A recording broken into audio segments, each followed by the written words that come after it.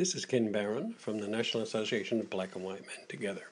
Yet another podcast, and this is about Angela Davis, who is back in the news. And I'll tell you all about her and the work she's been doing and has done in the past. Before that, my birthday is on January 26th, and that's the same day as Angela Davis. So we at least share a few things in common. When I was a student at the University of California in Berkeley, I remember Angela Davis as a prominent countercultural activist in the 1960s during the civil rights movement. The famous People's Park, that's in Berkeley, was a demonstration that cemented her reputation as a firebrand activist. Later, she and others took over the Marin County courtroom, during which 4 people were killed. She was prosecuted for 3 capital felonies, including conspiracy to murder, but was acquitted of all of the charges.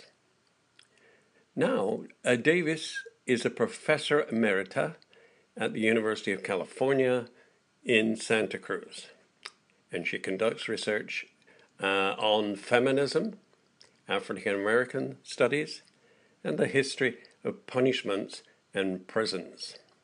She co-founded Critical Resistance, an organization working to abolish the prison industrial complex. You recall we've talked many times about that at our conventions, in our blogs, and on the website, the prison industrial complex.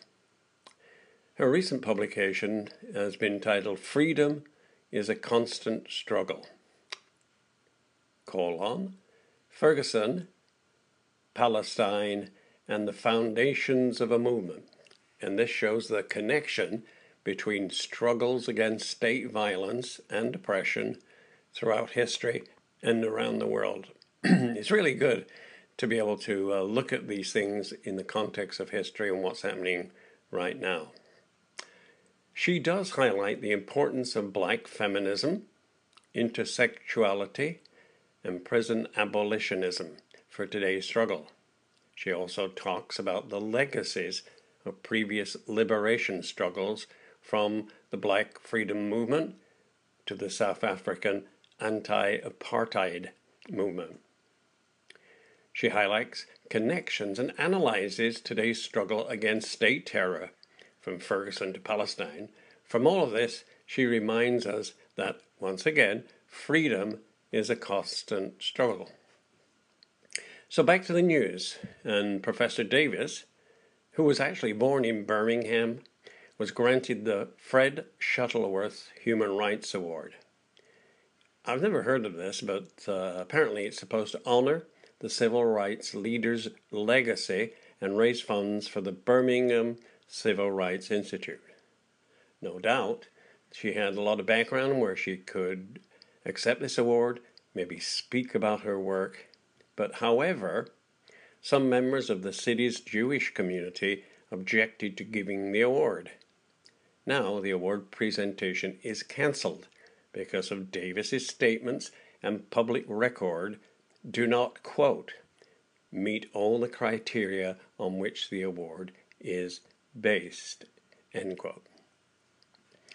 If you look on her Facebook page, she said, I was stunned to learn that the Birmingham Civil Rights Institute Board of Directors had reversed their previous decisions to award me the Fred Shuttleworth Human Rights Award.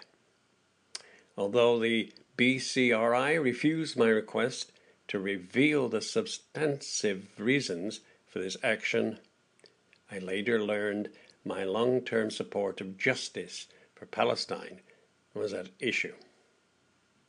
She reminded everyone that, quote, my own freedom was secured and indeed my life was saved by a vast international movement, and I have devoted much of my own activism to international solidarity and specifically to linking struggles in other parts of the world to U.S. grassroots campaigns against police violence, the prison industrial complex, and racism more broadly. This is a sad action against Davis, who, although controversial, sets a good example on how to effect social justice change. Thank you for listening for this short podcast about Angela Davis. You can get in touch with us on our website. You can look at all of our podcasts. We're on Facebook, we're on Instagram, and we're on Twitter. Thanks again.